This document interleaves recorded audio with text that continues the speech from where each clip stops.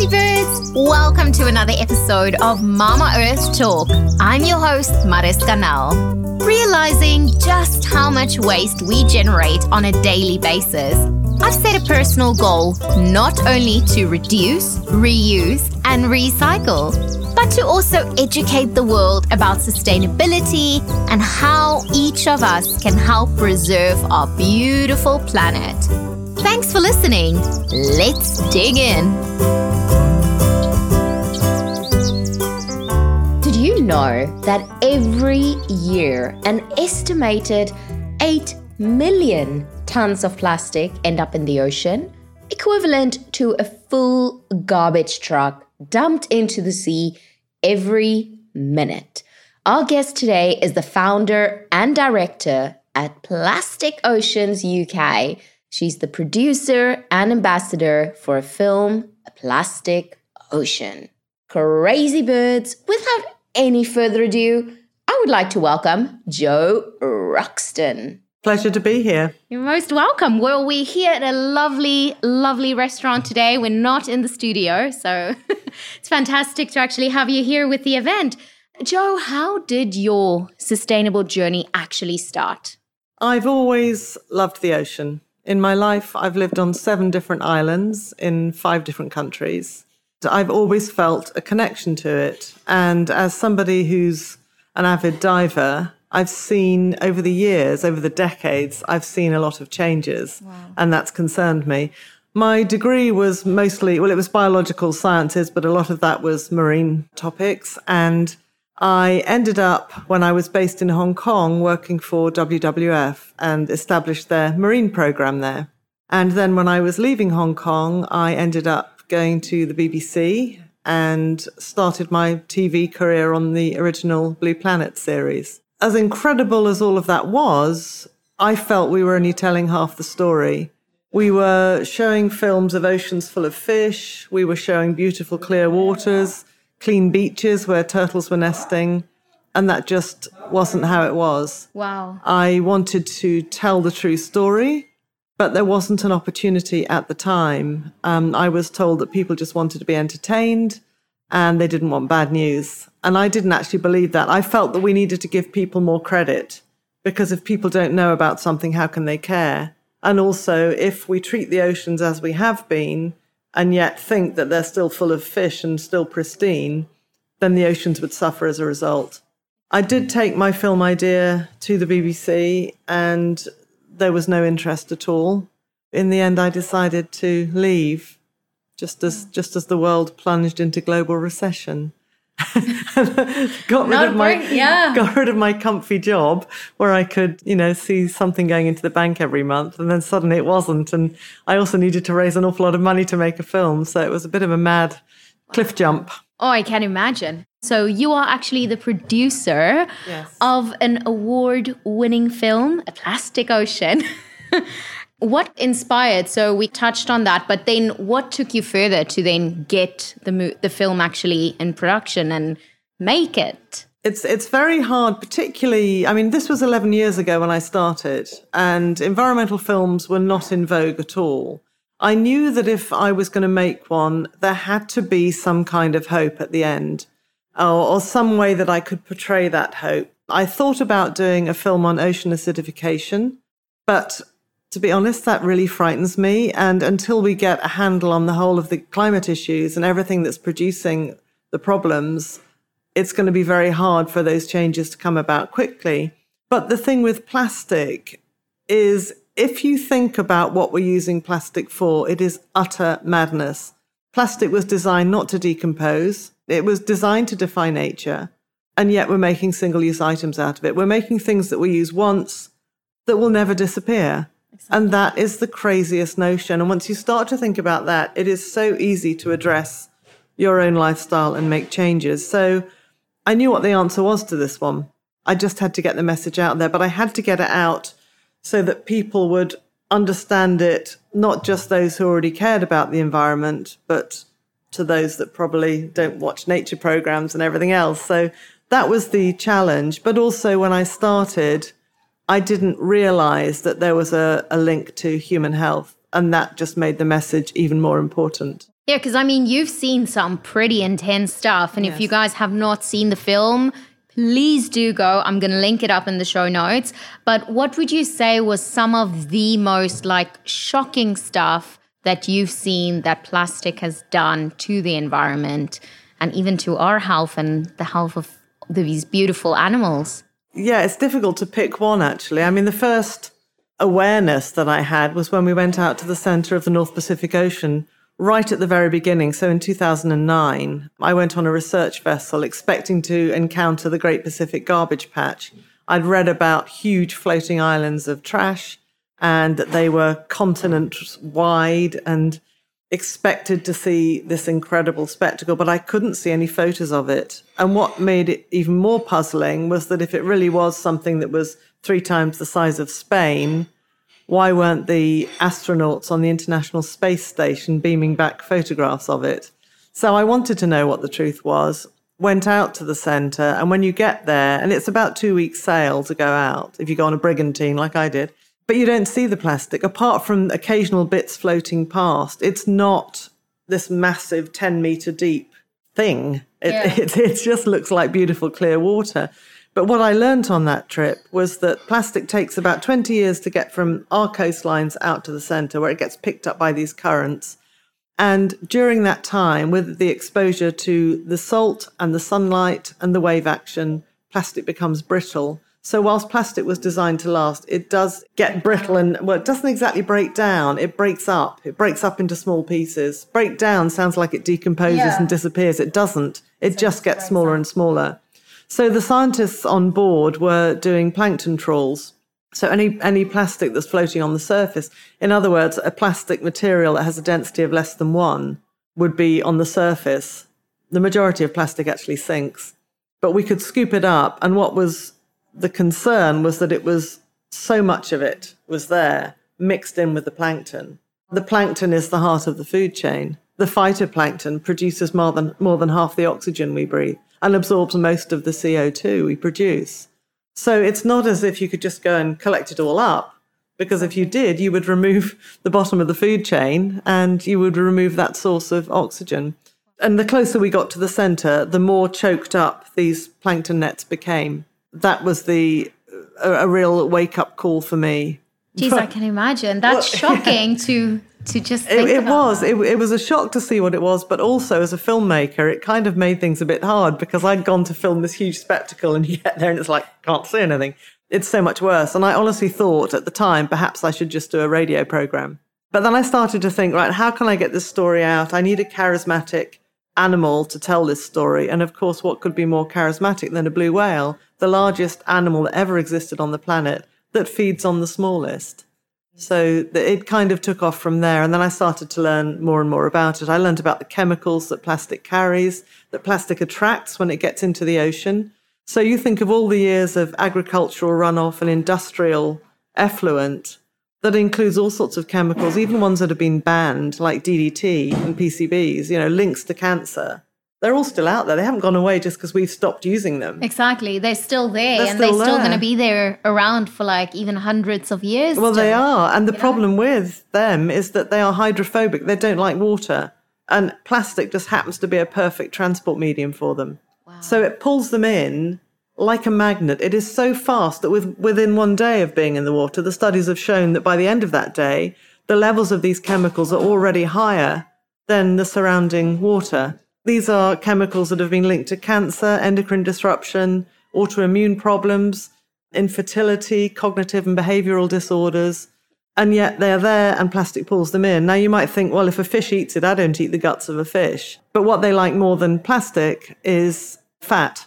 So they get released from the plastic and stored in the fatty tissues of those animals. So the higher up the food chain you go, the more these chemicals will have concentrated. Wow. And that to me was another wake-up call, because all I thought about originally was that it was an eyesore, that it shouldn't be there, that it was entangling marine animals, that they were ingesting it. But suddenly there was a direct link to our own health. And I think, a few weeks ago, there was some statistics being released as well that said, on average, we consume 1 credit card's weight in plastic every single week. That's quite a lot. I mean, everyone I've can not actually seen the scientific data that came from. Yeah. If it's putting the message out there, then great. But we at Plastic Oceans UK, we're a very evidence-based organisation. Awesome. And I need to look that one up. Yeah, well, we'll definitely check out and see what you come back with.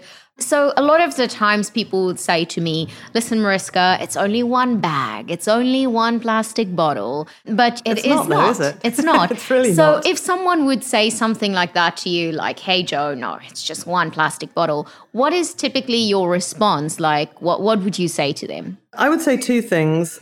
One is look at the film and see if you still have that attitude. Because when you see how much damage plastic is doing, why would you want to contribute to it? The other point that we have in the film is the fact that chemicals in these plastic bottles leach into the water or the drink that you're having out of them.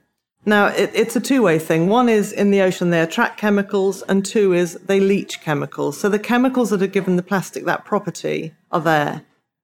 Why would you want to risk that? Why would you want your children to risk that? If you don't care about the planet enough to make changes yourself, you're probably going to care about your own health and the health of your children. Get the facts, learn about it, learn about the consequences, and then see if you still have the same attitude. And the other thing I would say is, I'm not asking anybody to live a plastic-free life. There's so many incredible ways that plastic is very useful, and in medicine, there's no alternative. I think that plastic has helped nature in many ways. It's the way we're using it. I think that if everybody did one thing, that would be much more effective than a few people going completely plastic free. So anything you do is going to contribute to turning the tide on plastic. Definitely. I mean, it's all about doing one thing at a time as well, and do exactly what you can, and don't judge yourself too harsh when once you have to use an item.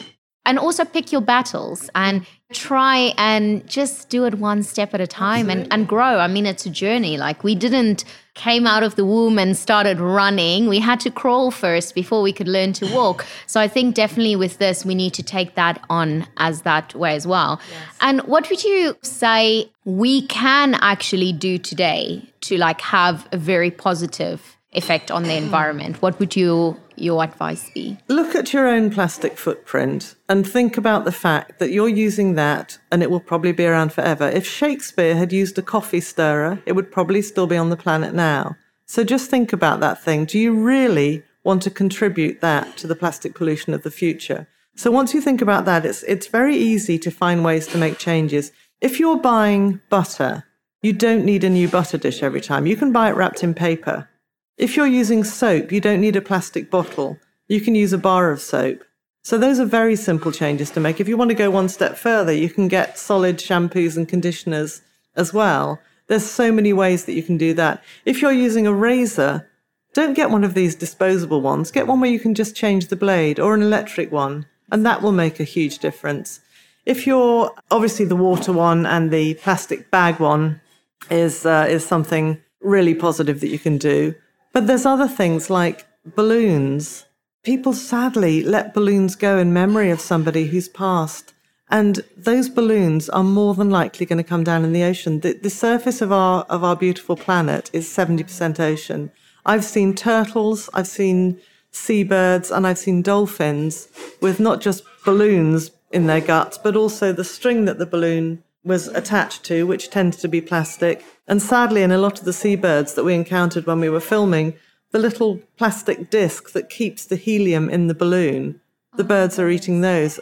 At one point, we were seeing them in every single dead bird we found. Geez, that's shocking. And I mean, once these balloons actually reach their maximum height and they come pop, down, yes. When we look at it in the water, it really looks like little jellyfish. That's why the turtles eat them. Yeah, exactly. And for that one moment of, I understand if you kind of lost someone and you want to do something in their memory, but maybe plant a tree. plant a tree every single year in honor of them. Absolutely. And do something for the planet in honor of them instead of polluting it in honor of them. Exactly. It's you can understand it looks like your message is going up to heaven, but it's not. It's coming straight down to earth, and it will probably kill one of our beautiful sea creatures. Exactly. Definitely. Or it happens on land as well. You see cattle eating them because they've come down in the field. Wow. And you've also previously, in one of the things that I heard from you, said that you have got a glass jar with a very interesting contents, and I wanted to talk about that as well. Yes, I've got two actually that have albatross stomach contents in them.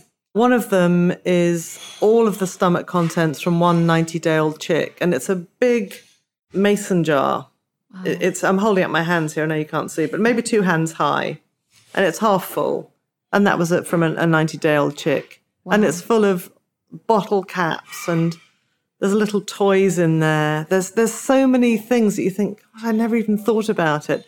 And then the other one, which is also a very strong message, is specific items that have been found in different dead albatross chicks. So I've got 4 cigarette lighters in there. Now you think about these lighters. A Bic is one of the ones that people use, and it runs out of lighter fluid, and then they throw it away and take another one out of the pack. Isn't it crazy that was even designed that you couldn't refill it? Yeah. I mean, that's just madness. Get a lighter you can refill or use matches. Yeah. Just nonsense that we even call them disposable. What does disposable mean? Yeah. Things like that really bring it home. There's a toothbrush in there as well. There's parts of a biro. If you do a biro amnesty around your house, you will be surprised, and you'll start carrying it with you, or getting one that you can refill, or even going back to fountain pens. How lovely your writing looks with a fountain pen. Exactly. I mean, and that's just little steps, So yes. Next time when you need to buy a pen, maybe try and invest in something that's really cool that you can just refill constantly. Not a cartridge one. You can still get the ones with the refilling thing. I mean, how cool is that? Yeah. And Jo, what are you currently working on that you can actually share with our crazy birds? If you have any crazy bird teachers out there, if they go to our website, which is plasticoceans.uk, make sure you go to .uk because that's us, the founders. And there's a whole suite of education materials that you can download from age 4 to 16. It includes PowerPoints that have clips from the film. The feedback that we've had from teachers and from students alike has been fantastic. We're also working on a new set, which we'll call our Ocean Discovery Days. And that's 5 days where there'll also be films that the students can watch. And then we've got work programs for them to do so that they can actually do something themselves. It's STEM focused. So they see the problem, they work it out with all of the information that we can give them. I'm also looking to make another film. I'm almost at the stage where I'm going to put it out for potential funding. It's ocean-based. It's not plastic-based, although there will be a nod to plastics in it. But that's what I'm working on now, and I can't say too much until I've got it funded. How exciting. Well, guys, definitely keep on following this journey of you, and once you release more, I'm sure they'll be able to find out more. And what would you say has been one of your most important decisions that you've made around Mama Earth? You've made a lot. I know, which is the most... sometimes I think it was completely stupid, leaving the comfort of the BBC to make my own film when there was no money available in the world. But I'm glad I did it. I'm glad I stuck with it. It was a difficult journey. It did take 8 years, and a lot of that was trying to find the funds. I never dreamed that the film would have such an effect on people. So many people have said to me, the film changed my life. And I think that's probably the best I could ever hope for. The other thing about it is that when Blue Planet 2 came out, when it was still in production, it didn't have plastic in the environmental film. And Sir David Attenborough, who's in our film, saw that version and said to them, why aren't you doing plastic? Haven't you seen a plastic ocean? It's good to know that the incredible movement that came about when Blue Planet 2 was released was actually, the incentive was our film. So it wasn't all bad decisions. I don't know that I'd do it again, not that way, but at least now there's been a success, so I'm hoping it's going to be easier to fund the next one. Oh, that's awesome. Yeah, I mean, you've definitely made some ripples all over the world, spreading awareness, and I mean, it just takes one person to actually see that to make a change in their life. So thank you for that. Well, thank you. I mean, it was very much a team effort. I certainly didn't do this on my own, and there's a lot of people who have helped me and been part of the journey. it's nice to think that you've contributed to that change. And it's been heartwarming to see governments talking about it, to see schools talking about it. When I first went to see schools sort of 11 years ago, I was telling them something new.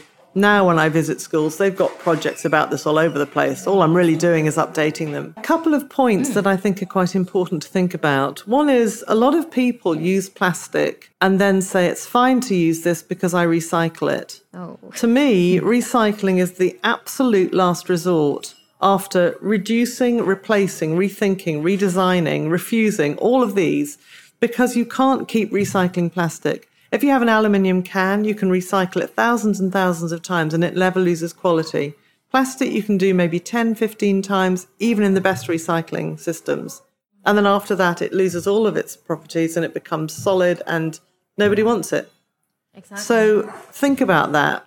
Don't think it's okay to use it just because you're going to recycle it afterwards. And even if you do that, you can't guarantee it's going to go to any decent recycling plant. Definitely. And I feel a lot of people use that kind of, I would call it an excuse. Yes. It's a very easy excuse to use to say, oh, but I recycle. It's okay. I recycle, and give themselves a pat on the back. It's great that you recycle, but maybe you should have rethink, before you actually, replace, try and practice the 5 R's. Yeah. And, recycling is very low on that one. It absolutely is. Just go via that route. I think that's a very important point. And the other one is when you're looking at replacements, I don't think we should be replacing this convenient lifestyle we have with some other product. There's a lot that I've seen about compostable plastics. Some of them will decompose naturally. Most of them need to go to an industrial composter. So you need to recognize it. You need to separate it. You need to make sure it's going to go to one. I've yet to find anywhere that does that. There's very few cities that have industrial composters, and where they do, I've not seen any separation schemes. Exactly. So how do you recognize it? If you put compostable plastic that looks just like plastic into the plastic recycling because you think you're doing the right thing, that will contaminate the entire batch. Don't look to replace it with something else that's single use. Single-use convenient lifestyle has to be so last year. We've got to move forward and help the planet. Exactly. And I mean, sometimes we think that, it's just one thing, or they told me it can be composted. Yeah, I know. Ask the questions, Yeah. because you've got some really smart companies like that has mastered the art of greenwashing. I saw a classic one. It was a plastic bag and it said on it, degradable bag. Everything's degradable. It doesn't mean a thing. Oh, and my also goodness. they sometimes call it biodegradable, but all they've done is mix the plastic with plant material. Wow. So naturally the plant material will break down, leaving you with little flakes of plastic. They're going to find their way into the ocean even more easily and already plankton-sized. Exactly. And I feel sometimes, especially with these, that's going to break down a lot faster. So sometimes I feel some plastic items might break down and they might be an issue in, how many years down the line. But these guys have just gone and speed up that process. Absolutely. And, so we're going to have a lot more plastic in our oceans, in our rivers, in our environment, wherever you walk in the park. Why would we want that? Exactly. So try just not to use any single-use items. And I mean, I totally agree when there comes stuff like medical stuff, but even sometimes when I donate blood, I would typically say to them, I don't need the plaster because I can just put the cotton. You've already put the swab. You don't need the plaster. It's going to be for a few minutes. It's little things like that that you start noticing with time. Yep. A lot of tea bags have plastic in. I'm a real tea drinker. I understand some of them have now taken the plastic layer out, but if you're not sure, then perhaps it's time to go back to your lovely teapot. Exactly, the loose leaf tea, and you have so many people where you can, and there's so many bulk stores now also opening up where you can just go and fill up your It's fantastic, loose isn't it? leaf. You see, so much has happened. And I'm so grateful towards you and for what you guys are doing, because it's really leveling up that education We've got a great awareness. team, we really have. Yeah. So excited about that. Awesome, cool. So the final 5. So the first one is, what is one social media or publication that you follow? Can I say 2? Yes, you can say 2. Social media, I do tend to look at BBC only because I worked for them and I know that they're impartial. And in these sort of troubled times, I want to try and get all sides of the story.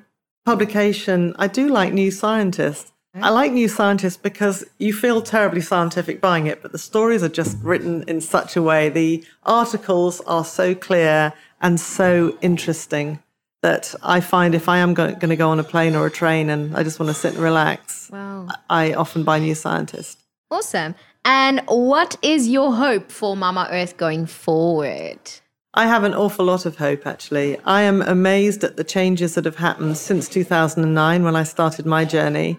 I think that with new generations getting on board with this, learning about it from a very young age, that Mother Earth is going to become something that we can all treasure because we know why we're treasuring her. I think that there's going to be a shift from money meaning success to sustainability meaning success. And somebody, in fact, I think I was here. I've done a lot of talks recently, but somebody said to me, if we replace the word sustainability with responsibility, that really brings it home. We have to, it's our planet. We're all part of it. You know, you can't think, well, I'm on holiday here. It doesn't really matter what I do. Yes, it does, because you're still on the planet. Exactly. And it's almost like we're one organism working together. We need to get that shift away from money and back to the environment, because that's really all we've got in the future. It might not be your trash, but it is your planet. Exactly. A friend of mine was clearing up. Somebody said, why are you bothering to clear up other people's trash? She said, well, it's not my trash, but it is my planet, and therefore I care about it. Exactly. I wish there was more people So like do that. I.